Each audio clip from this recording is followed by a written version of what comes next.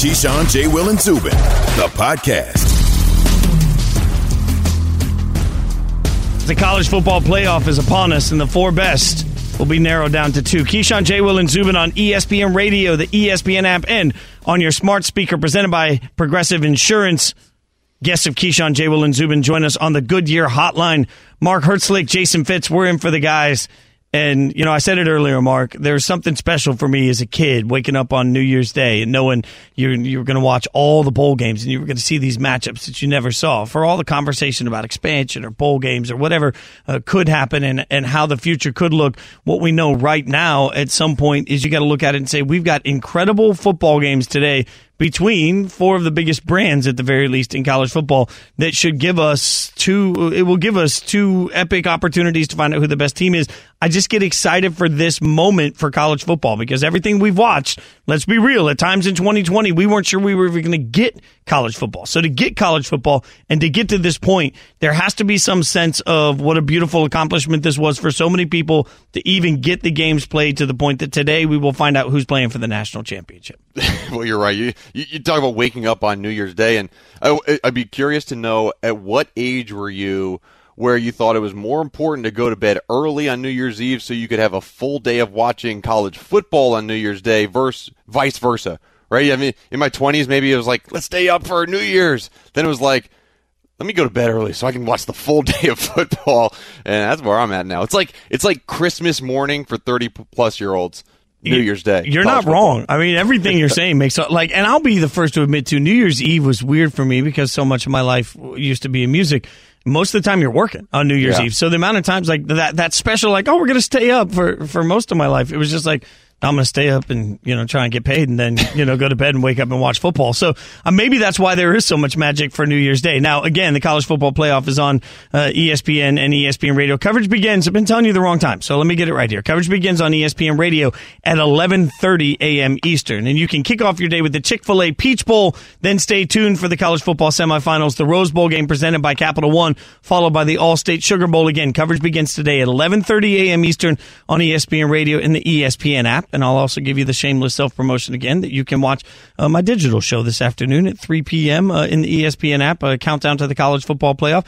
Also watch it on YouTube, Facebook, and Twitter, all those places. If you just follow ESPN, it'll get you to it. So I expect that the Notre Dame-Alabama game is going to look, the entire game is going to look like the first half of Alabama-Florida. It's going to be, to me, it's going to be a statement made by Alabama. But, Mark, I don't think that that's just, everything that we saw in that it has nothing to do with Notre Dame, and it has everything to do with the evolution of the Alabama program. Like, we just accept the fact that Alabama is a great football team and they're a great program year in and year out. But to me, there's a reinvention that doesn't get enough love. Like, there was a period where we were talking about Nick Saban as being sort of stuck in the mud with his offense and needed to figure out how to revolutionize. We were trying to find fault, right? Now they've become wide receiver U. Like, there's this spot where you want to be an explosive guy that's going to get a ton of catches, a ton of looks, and have a great career. Look at how many NFL guys have immediate impact that were wide receivers for Alabama. There's a rebirth of what Alabama looks like offensively, and I think it's one of the most important pieces of how they managed to become so dominant in the college football landscape. Yeah, and you talk about the NFL impact as well. And I think Nick Saban has maybe done the best job of any college football coach of understanding the importance of that NFL pipeline, right? When running backs were at a premium in the NFL, Nick Saban loaded up on really good running backs, right? And that's what we knew as the Alabama offense. Now it's such a pass-heavy NFL that, look, let's model our game so that we produce some unbelievable NFL players. And they have done that on the outside. And so, yeah, I think you're exactly right. Being able to incorporate this new, it's not new, right, anymore, but within the past 10 years, it's this pass-first offense, and then you can also have one of the best running backs in the game in Najee Harris in the backfield. And to me, it's that balance, right? Yes, Nick Saban has changed the way he calls the plays offensively, he's changed the way his team has been made up, but he has maintained the threat of a really good running back in the backfield and a really good quarterback who can distribute the ball to really good wide receivers and an offensive line that can block for both of them. Yeah, you're so right about all of that. And, I just keep thinking about from the wide receiver position. I mean, Amari Cooper We saw Jerry Jeudy and Henry Ruggs both selected in the first round, and we'll wait to see what kind of pros they turn out to be. But that's what and now you've got Devontae coming in and just is at a different level, right? So I feel like every year the question is just which explosive wide receiver is now going to dominate all of the college football landscape, and that's really incredible. Now, speaking of incredible, Tom Rinaldi, always incredible. He has a sit down with Mac Jones, and this is a little bit of what the Alabama quarterback had to say about where they are right now and the doorstep that they're on. It's just a great opportunity. I mean, it's all that hard work that you put in as a team, as a person, and it just adds up. And then, you get to play the 11 games that we played, but at the same time, it's like, all right, we're right there. So just win the games, and that's what we've done. And obviously we're close to the finish, and the team that we're about to play is a great football team, and we're just really focused on that, just kind of keep it how we've always kept it. And Mark, I say Mac Jones, and it immediately makes me think not just wide receiver, but let's be real, like Jalen Hurts has a shot at becoming the starter for Philly, Tua Tagovailoa is the future for Miami, and Mac Jones is going to be a high draft pick. So, they become sort of a quarterback a farm also. It's really insane to watch. Yeah, no, it is. And I think that it kind of goes to show the way college football is and the way that these organizations like Alabama, Clemson, I'll throw up there too. They are so good at the other stuff. The other stuff, the recruiting, the promotion of their brand, the getting out there with alumni players talking about their school. You go to Alabama, you know what you're signing up for. You don't think you're walking into a players coach organization where you're going to get away with stuff. Like, it's a hard place to go and play. And similarly to the New England Patriots, where I've had a bunch of teammates come to the Giants after they're the Patriots and say, look, man, it's strict here, but it's strict up in New England. The same way, you're choosing a team. You're choosing to be on probably one of the hardest working teams in this offseason, a very demanding coach, but these players put a premium on the A on their glove and winning championship games, and that's what Nick Saban promises these guys, and just being able to compete the way they do. I mean, they have that chance every single year. The top two programs in the country, undeniably, consistently, are Alabama and Clemson. They're also the two programs, to your point, that have done a great job of selling exactly what their culture is going to be and giving players an option. Like, Dabo has created this sort of fun, loving, everything's a little lighter. They're going to do things their way. That personality sort of seeps into how we perceive Clemson, and it gives players the option that want to compete for championships but be in that environment, that choice, whereas Saban is still Saban, right? And so know that when you go to Alabama, that you're going to be going to some sort of a spot that's going to be very disciplined and very structured, but it's going to give you the opportunity to maximize not only your ability in college, but also maximize your earning potential. So, that I think all of these elements together have created a level of longevity. And we spent so much time last year in the college football community praising Ed Orgeron, and rightfully so, but for reinventing what was happening at LSU. But that was because of the passing game coordinator brought in Joe Brady and the quarterback and Joe Burrow. And we gave Ed all this credit. I just think that what we've lost in that is some element of hey, there was another person that did that first, and not only did it first, but has sustained that. And no matter who the coordinator seems to be now, no matter who the quarterback seems to be now, they've sustained a new culture that's been born in Alabama. And we're going to have to see, as much as we believe DJ Uiagalelei will be great for Clemson, he's going to have to. Thank you so much. I got to get it in once a show just because I practiced it, right? No, Nailed it. Woo! But we got to see him do that before we can put that level of sustainability to that on Clemson.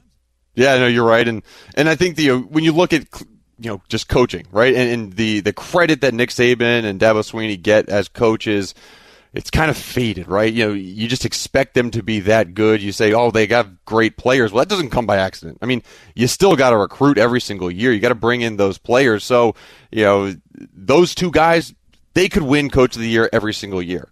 We just don't even talk about them in that conversation anymore, because Coach of the Year now is basically, man, who has done a turnaround, right? Who has created something out of nothing?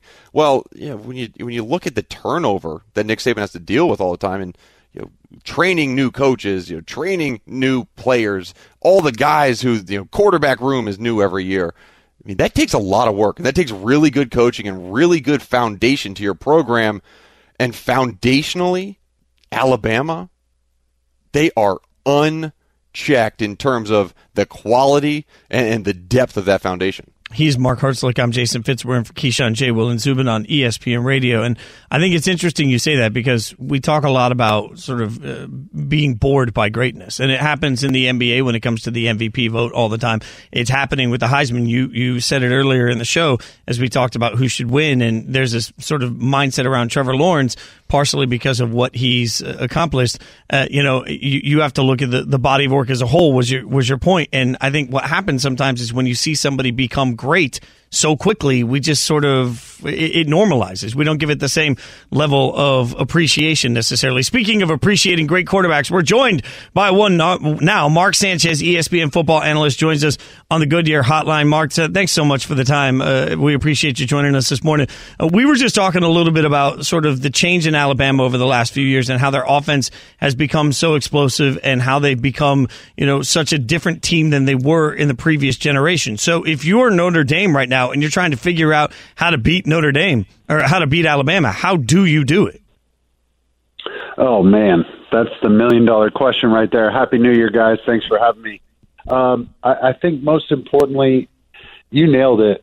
Alabama's different, right? They're not the Alabama defense that doesn't give up any points. They hold you to 10 points and they just beat you up all game.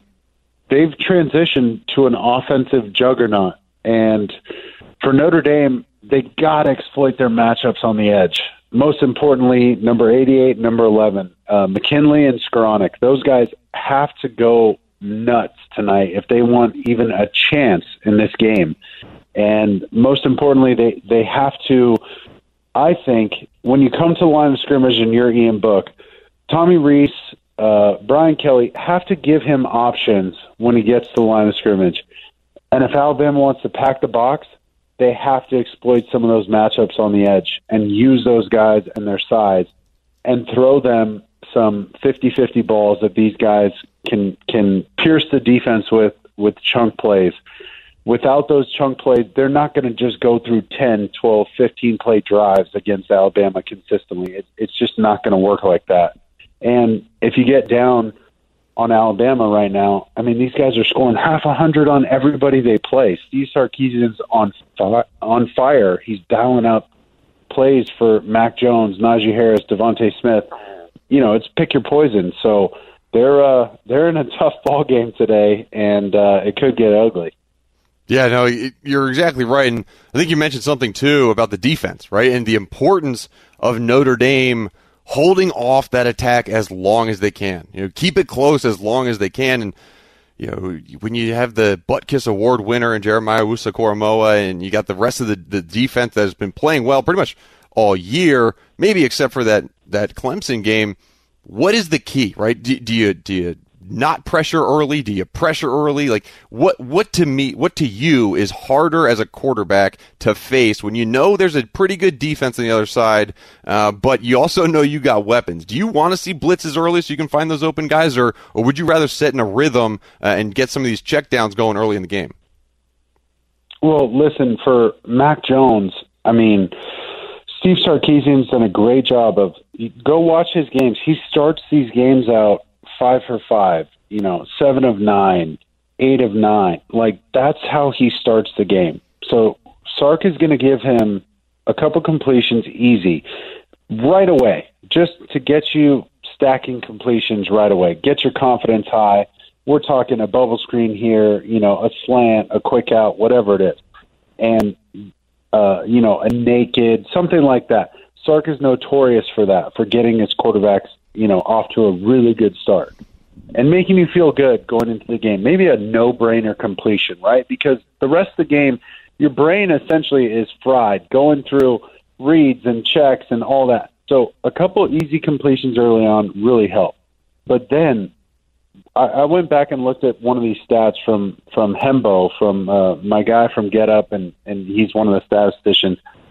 He said Mac Jones is hitting 58% of his passes from 30-plus yards. And I'm not talking like the Mickey Mouse dink and dunk plays at the line of scrimmage that run for a bunch of yards. We're talking 30 yards in the air.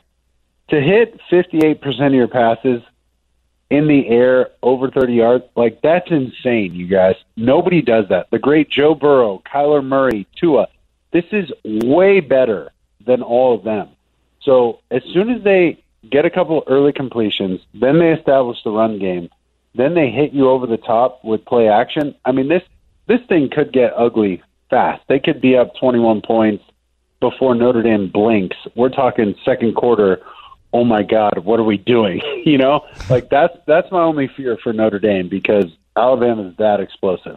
We're talking to Mark Sanchez, ESPN football analyst. It's Keyshawn, J. Will, and Zubin. I'm Jason Fitz, joined by Mark Hertzlich, covering for the guys today. So let's switch to the other game. Got to talk to a quarterback about the quarterback mindset for this. Clemson, Ohio State. Obviously, Clemson offensive coordinator Tony Elliott will miss the college football playoff semifinal game because of a COVID-19 positive test, which means the passing game coordinator will be stepping in and taking on that role. So from a quarterback standpoint, what difference does that make to you if you're coming up to the line of scrimmage?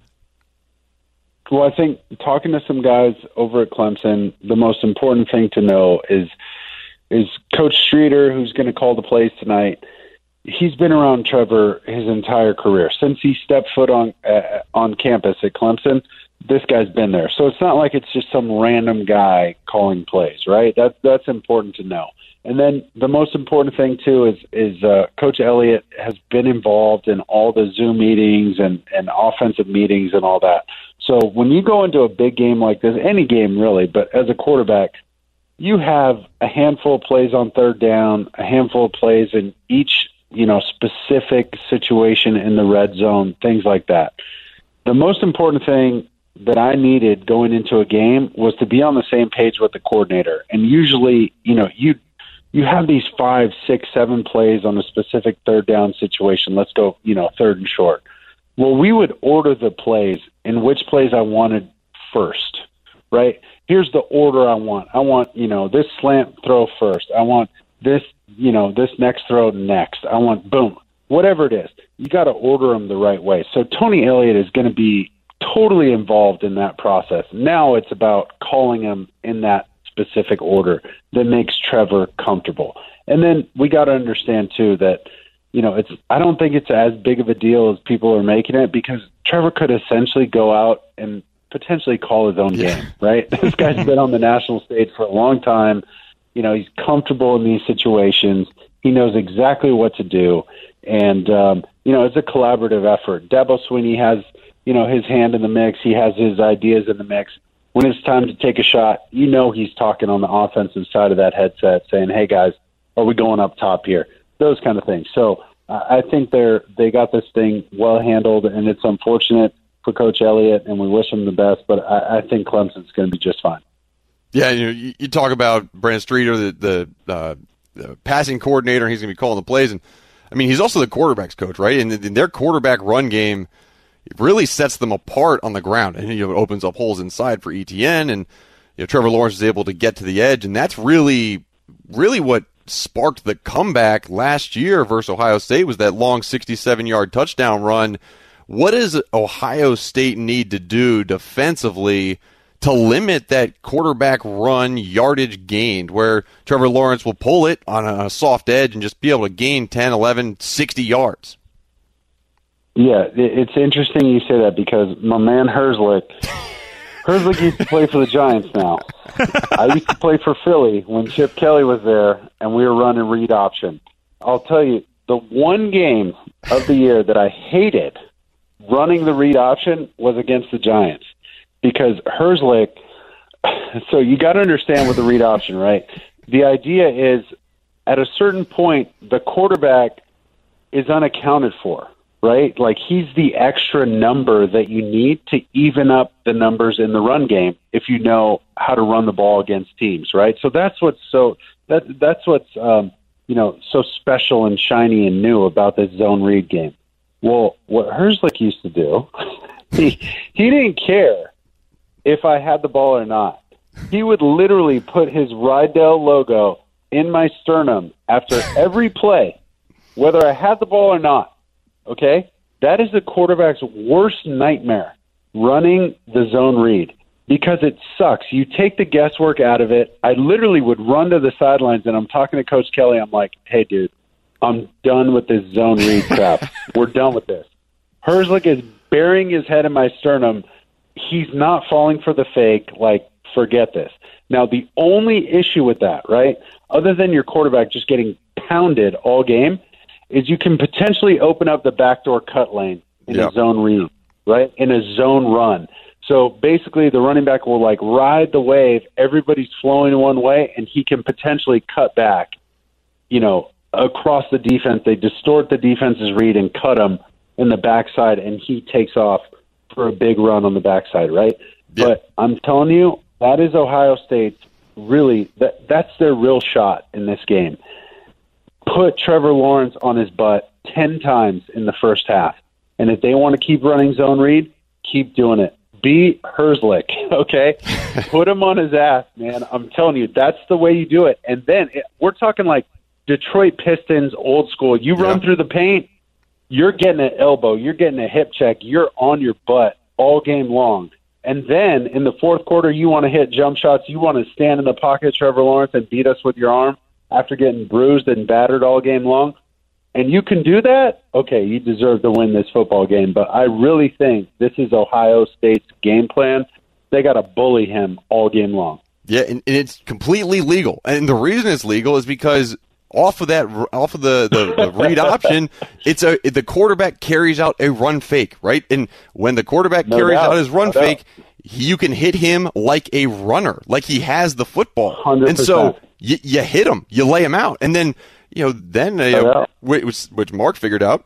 At some point, you don't carry out the run fake anymore because you're tired of getting hit. I'm just saying, Mark might at this point, Herzlich might be actually explaining that he wasn't breaking the rules. I'm just saying he might be covering his butt a little bit. Hey, Mark Sanchez. Dude, it was the worst. Sanchez, man, we appreciate your time this morning. Thanks for joining us. You guys can check him out all day on ABC on the coverage. Mark, thanks as always for hanging out with us. You got it, guys. Happy New Year. Happy New Year. This is great. Like, I love being in the middle of two players that will openly admit that one kicked the other's butt. That is spectacular. All right. Don't forget, again, the college football playoffs on ESPN. ESPN Radio coverage begins on ESPN Radio, 11:30 a.m. Eastern, so not that far off. They'll continue to get you set. But next up here, how much does it matter that Clemson will be without their offensive coordinator? You just heard what Sanchez thought. I'll get Herzlich's thoughts on it. We'll get you updated on it next on ESPN Radio. It's Keyshawn, J. Will, and Zubin. Keyshawn, J. Will, and Zubin, the podcast. For the ones who get it done, Grainger offers high-quality supplies and solutions for every industry, as well as access to product specialists who have the knowledge and experience to answer your toughest questions. Plus, their commitment to being your safety partner can help you keep your facility safe and your people safer. Call, click Grainger.com, or just stop by. Grainger, for the ones who get it done. Have you ridden an electric e-bike yet? You need to check out Electric E-Bikes today, the #1 selling e-bike in America. Two things stand out that bikers love about Electric. Number one, the majority of their models come pre-assembled, so you don't need to be a bike savant to ride them. Number two, Electric wants to empower riders to spend more time exploring outside on their bikes, so they've made range a priority. Long-range batteries allow riders to hit typically around 65 miles of range, or up to 150 miles on some models. Bonus! Electric has purposefully priced their bikes to be affordably awesome, so you don't have to break the bank to get these sweet rides. See why people who have made the switch to electric bikes have fallen in love with biking again by visiting electricebikes.com. That's LECTRIC ebikes.com. Keyshawn, J. Will, and Zubin, the podcast. It's Keyshawn, J. Will, and Zubin on ESPN Radio, the ESPN app, and on your smart speakers. You just got to ask them to play ESPN Radio. It's super simple. Presented by Progressive Insurance. I'm Jason Fitz, sitting with Mark Herzlich. Good that I just called you Mike. Now the rest of the show is going to be awkward. This is my fault. A million apologies, my friend. I forgive you beyond belief. Oh, look at that. Yeah. That's 2021 right there. See, now this is in 2020. Happy New Year's to everybody. Don't forget ESPN Radio has you covered for bowl game action. You can tune in tomorrow for the PlayStation Fiesta Bowl, followed by the Capital One Orange Bowl. Coverage begins at 3 p.m. Eastern on ESPN Radio and the ESPN app. Congratulations to anybody who Santa Claus brought them a PlayStation 5. I'm just saying I'm incredibly jealous. You just heard some of the commentary about the fact that Clemson will be without their offensive coordinator for their playoff game today against Ohio State. Now, that is the All-State Sugar Bowl today. So I guess, we heard what Mark Sanchez said about it, and, now I want to get Mark Hertzlich's thoughts. There's so many Marks going on. In your mind, big deal, not big deal? I mean, at this point, is Clemson such a fine-tuned, well-oiled machine that it doesn't matter?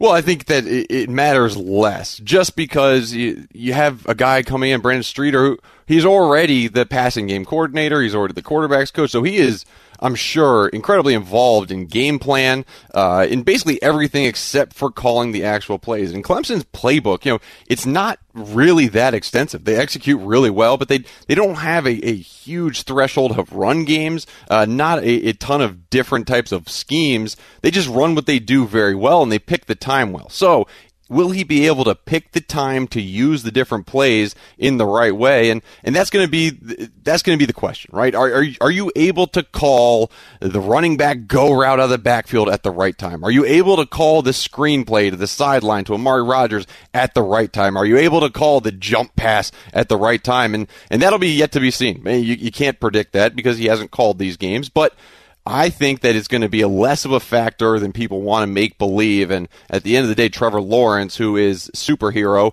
wearing orange, he is going to make a difference in the game regardless of who's calling the plays. Well, and let me add another wrinkle. I mean, if you're sitting here and you're Ohio State, you now have a play caller that you have no idea what their tendency is going to be. So I think in some ways, strangely, when you've got a quarterback that's as experienced as Trevor Lawrence is, that has a relationship with the passing game coordinator, he's been with the entire time, that's now going to be calling the game, I think it could actually make things sneaky complicated for Ohio State. Now, Dabo Swinney, Clemson head coach, talked specifically about how they've been adjusting to the loss of their offensive coordinator yesterday at his press conference. 2020 has forced all of us head coaches to have to think about things that we've never thought about before going into a season. We've never had a season where a virus can just take somebody out, in a moment's notice. So we've all had to prepare for that. So we've had a plan in place for myself being out to, you name it, every single coach. So I was just disappointed for Tony. He works his tail off and, just disappointed that he couldn't be here with us. But as far as thought going into it, there wasn't much thought because that had already been decided, a long time ago. So, and again, that's for every coach on our staff, have a plan for all of that because you have to. Now, Mark, let me tell you why I don't think this is a big deal. And I'm going to oversimplify football for a second, which I hope isn't insulting to a former player. This isn't a big deal to me because Clemson's still the better team. Like top to bottom, talent on the roster, Clemson is a better team than Ohio State this year. We all thought that Ohio State would be able to transcend and be better. They haven't looked like it at times. Justin Fields has had his own complications at times. But if you go position to position and you have to overwhelmingly say which team is better, Clemson is more talented than Ohio State. And at some point, when you're talking about these programs at this level, the coaching is going to be great. I believe that the coaching is great for all of them. You have qualified men that are going to be leading these guys on the field. I have a hard time thinking it changes the outcome of the game because, frankly, Clemson's simply more talented. They're a better football team.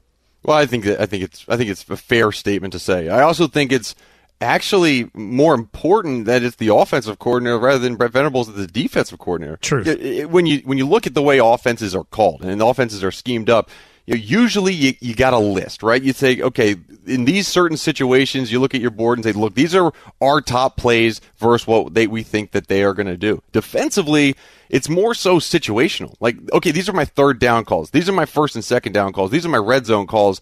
And then it's feel for game. So I think calling games for a defensive coordinator and the defensive players that are used to being on the field, you start to get a rhythm. You start to kind of know what he's going to call in certain situations. And we've had situations where whether it's the end of the season and games don't matter as much, and you'll give an opportunity for maybe a linebacker coach or a defensive back coach to call some plays, and it's just interesting. You're used to, okay, man, it's third and long. This is usually cover two. We're going to drop the nose. We're going to spy the quarterback a little bit. Well, this new guy calling plays. He likes to blitz. It's a little bit different, and it puts you in a little bit different situation defensively. So, I think it's a benefit to Clemson that it is on the offensive side where you have two guys who really create the entire game plan. Such a great point by you. And realistically, for me, like if there was a street team for like fan clubs for coaches in college football where you got their faces printed on T-shirts really big, I think I would be the president of the Brent Venables fan club. I don't think there's a better coordinator in college football. And frankly, if I got to make a fantasy coaching lineup and I got to pick any coordinator, but only one that I could really bank on, it's him. He's smarter than everybody he goes up against. And now he gets to design his play and the way he's going to design this defense against a quarterback that has the last couple of weeks struggled a little bit. I mean, if you think Northwestern gave Justin Fields a handful because of the talent that they have, nothing against Northwestern, but Clemson's better coached. So I believe Brent Venables is the key to this game, and it's a great point by you. So obviously that's going to be one of the big variables. Don't forget college football playoffs on ESPN Radio, ESPN. You can listen to the coverage starting at 11:30 a.m. Eastern. We've got a lot of college football we've been breaking down all day, but it's a massive weekend in the NFL, and I'm not sure that there's a game on the entire slate with more on the line for fans on both sides than the Browns and the Steelers. We'll tell you why next. Keyshawn, J. Will, and Zubin. Jason Fitz, Mark Hertzlich in for the guys. Keyshawn, J. Will, and Zubin, the podcast. Hi, it's Mike Greenberg letting you know ESPN Bet is ready to take you through all the biggest sports moments this spring. The official sportsbook of ESPN has exclusive offers and markets from Scott Van Pelt, Stephen A. Smith, and me, plus many more. From the playoff intensity to finally getting out to the ballpark, there's no better time for sports fans. Sign up today. New users get a bet reset up to $1,000 in bonus bets if your first bet doesn't win. Download ESPN Bet today. What a play. Must be 21 plus and present in select states. Gambling problem? Call 1-800-GAMBLER. Terms and conditions apply. See app for details. Passion, drive, and patience. The formula for winning championships is also what keeps your ride or die alive. eBay Motors has everything you need to maintain your vehicle and level it up to peak performance. Superchargers, roof racks, exhaust kits, LED headlights, and more. Whether you're into speed, power, or style, eBay Motors has you covered. With over 122 million parts for your number one ride or die, you'll always find exactly what you're looking for. And with eBay Guaranteed Fit, your part is guaranteed to fit your ride every time or your money back. Because with eBay Motors, you're burning rubber, not cash. With all the parts you need at the prices you want, it's easy to make your car the MVP and bring home huge wins. Keep your ride or die alive at ebaymotors.com. Eligible items only. Exclusions apply. Keyshawn, J. Will, and Zubin, the podcast. All the drama, all the feels, all the goodness that comes with Week 17 in the NFL. It's Keyshawn, J. Will, and Zubin on ESPN Radio, the ESPN app, and you can just ask your smart speaker to play ESPN Radio. However, Keyshawn, J. Will, and Zubin not here right now. Mark Hertzlich, I'm Jason Fitz. We're hanging out with you this morning, and there's a lot of good action. I got to give the NFL a lot of quick credit here for the significant change in the way that playoff seeding was done. I think it's made the end of the season more dramatic. The fact that only one team gets a bye, and now the fact that we have 7 teams in each conference making the playoffs gives us some opportunity to have more games that matter at the end of the year, and it's paying off. But it's paying off in a big way for a dramatic game between the Steelers and the Browns. The Browns need to get this win, obviously, but they are still decimated from COVID-19. In the meantime, the Steelers have the opportunity to end their season, and it's not even ironic. They have the opportunity to do it with Mason Rudolph. So there's a lot of storylines to this game. So, Mark, I mean, I keep looking at, and I know it's oversimplification. You know, I heard in the rejoin as we came back, it was said, well, if the Browns don't win this, they don't deserve to be in the playoffs. Realistically, there's likely going to be a very real scenario where a team wins 11 games, possibly, and misses the playoffs in the AFC. I said a month ago I thought a 10-win team would miss the playoffs. So I don't want to say that it makes it an epic fail, but it feels like a fail for a Browns team this talented with this much that seems to have gone for them this year to somehow miss the playoffs if that's what happens. Well, it feels like a failure right now, right? I think in week 3, you say, okay, we're going to have a 10-win season. You say, whoa, that's going to be a win, especially during a pandemic year. 10 wins? Cleveland fans would be going crazy. They said, sign me up right now. However, when you are 1 win away with 2 weeks left and you have the New York Jets on your schedule, you think, look, this is our shot. All we have to do is beat the New York Jets and we're going to the playoffs. and you lose. Yeah, COVID struck at the wrong time for the Browns. They didn't have any wide receivers really in that game. But at the same time, you thought the running game would get going more than it was. But the Jets team, they loaded up against the run. They stopped it, and they got that win. And so now you're faced with this situation where you're a Browns fan watching your team having to go and play another 10-win team to try to make the playoffs. And yeah, Mason Rudolph's at quarterback, but it's still a very good defensive football team for the Steelers, and one of the best teams defensively in the entire league. So it's going to be a tough task for Baker Mayfield, and if they do not win this season will feel like a failure to Browns fans. Not because of the record, but because of the way they ended up not in the playoff hunt. Well, and you're right, the record isn't part of it, but being a good football team is. And I'm not sure that we can necessarily say this year which teams are good or bad, but we can look at the schedule. And I think one of the things that's under talked about is the NFL being so year to year. It's easy as a fan to look at it and say, yeah, but look, we won 10 games. We're going to build on this.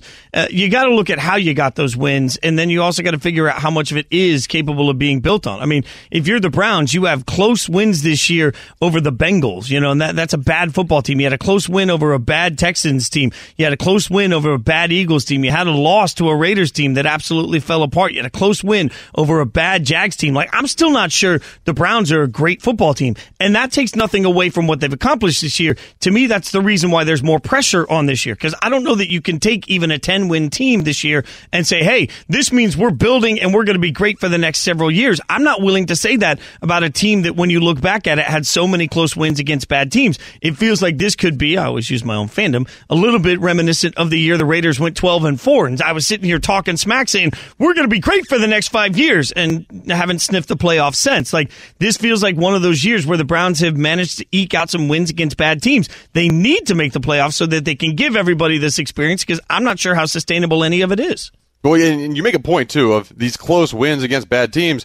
At least they're winning them, right? I think that's been the problem, is they've played bad teams and they've lost those close games in the past. And so, they figured something out, right? You figured out how to get over that threshold. Whether they can sustain that for upcoming seasons is yet to be seen, obviously. But they're not killing themselves in those types of games the way they have in the past. And so, yes, you never know what the next season is going to bring. You need to capitalize now. And I think it's really interesting, right? The way the AFC has turned out, you're going to get a lot of these 10-win teams. The NFC, not so much. Partially thanks to the NFC East just being so weird and bad and beating each other up like they usually do. But, yeah, I mean, there's a real possibility that this game is going to be so important for the Browns team. Not as important for Steelers, obviously, but for the entire franchise and the whole fan base in Cleveland, they need this win. Well, let me be cliche for a second. When it comes to the Steelers, you're right. To the standings, it may not make a big difference, but to the way they enter the playoffs, it feels like it's going to make a big difference. I said it when they were 10-0 on Spain and Fitz, a glorious radio show you can listen to from 7 to 9 p.m. Eastern, Monday through Friday on ESPN Radio. I'm not sure I remember an undefeated team getting less hype than the Steelers were getting for so long, because people just didn't look around and necessarily believe that they were as good as their record. And now what have we seen over the last month? You see an inexcusable loss to the Bengals. You saw that they got beat by the Bills. They saw that they got beat by the Washington football team. This is not the way the Steelers envisioned the end of their season coming. So even with Mason Rudolph, I got to feel like if you're the Steelers, two things. You want to go in with a little bit of momentum, but you also want to end the Browns season. There's all these different variables that matter, but you've also got to look at what's happened this year for the Steelers. I'll hold them to the same accountability that I'm saying for the Browns. Are the Steelers really a great football team this year? They're a great defense, but I'm not sure that if I'm a Pittsburgh fan, I'm not looking at Big Ben saying, holy cow, we have a problem. I don't know that we have our quarterback for, not even just for right now, but what are we going to do next year? If you're a Steelers fan, you are looking at it saying, boy, we better capitalize, because the quarterback position doesn't have an answer long term. No, it doesn't. And I think that's why they were so underrated, right? You win 11 straight, and people think, oh man, it might be the next undefeated team. I don't think anyone went there mentally. No one was like, look, the dominating performance that we've seen by the Pittsburgh Steelers has led to them being undefeated. Mostly, it was this defense is playing really well and opportunistic, and they can get to the quarterback and cause a ridiculous number of sacks and turnovers. But is Big Ben playing to the level that we need him to play? And the answer was consistently no, right? Chase Claypool, an absolute dynamite piece of that offense now, right? Without Chase Claypool in that lineup, a lot of those games, a lot of those deep throws where Big Ben doesn't have the arm strength to put them accurately, it's just throwing it up there to your bigger, more athletic wide receiver. Some of those downfield passes would be out. They would be absolutely out. And so what the organization and management and Steelers fans are thinking about right now is, okay, how many more years do we have of Ben Roethlisberger? Because obviously he has led his team to a 12-win season so far. That's great. But what can he do next year? And then can he do it the following year? Or is it time now to maybe get some draft capital, to trade up in the draft, maybe to lock away some picks for next year's draft so you can trade those to finally get a quarterback to replace him? Well, and that's why I think if I ran the Pittsburgh Steelers today, my number one priority would be drafting a quarterback in the next draft. No matter what, I'm going to try and find a quarterback that I think I can build my franchise around. That's what I'm going to desperately look for, because his cap number next year, $41.2 million. Yikes. 22 of that still a hit if it's dead cap money. But his cap year the year after, not that anybody thinks they would get to the year after, but his cap number the year after would be $91 million. That's not a misspeak. $91 million. So obviously he's entering what at best case he would have one more year. Best case. They're not going to want to do a renegotiation that spreads more of that money out either. So the only economic way that you can really get this figured out is to go out and draft a quarterback. So the Steelers to me are absolutely, right now, according to Tankathon, a site that when your team stinks like mine does most of the time, you spend too much time on. Tankathon has Pittsburgh picking 28th.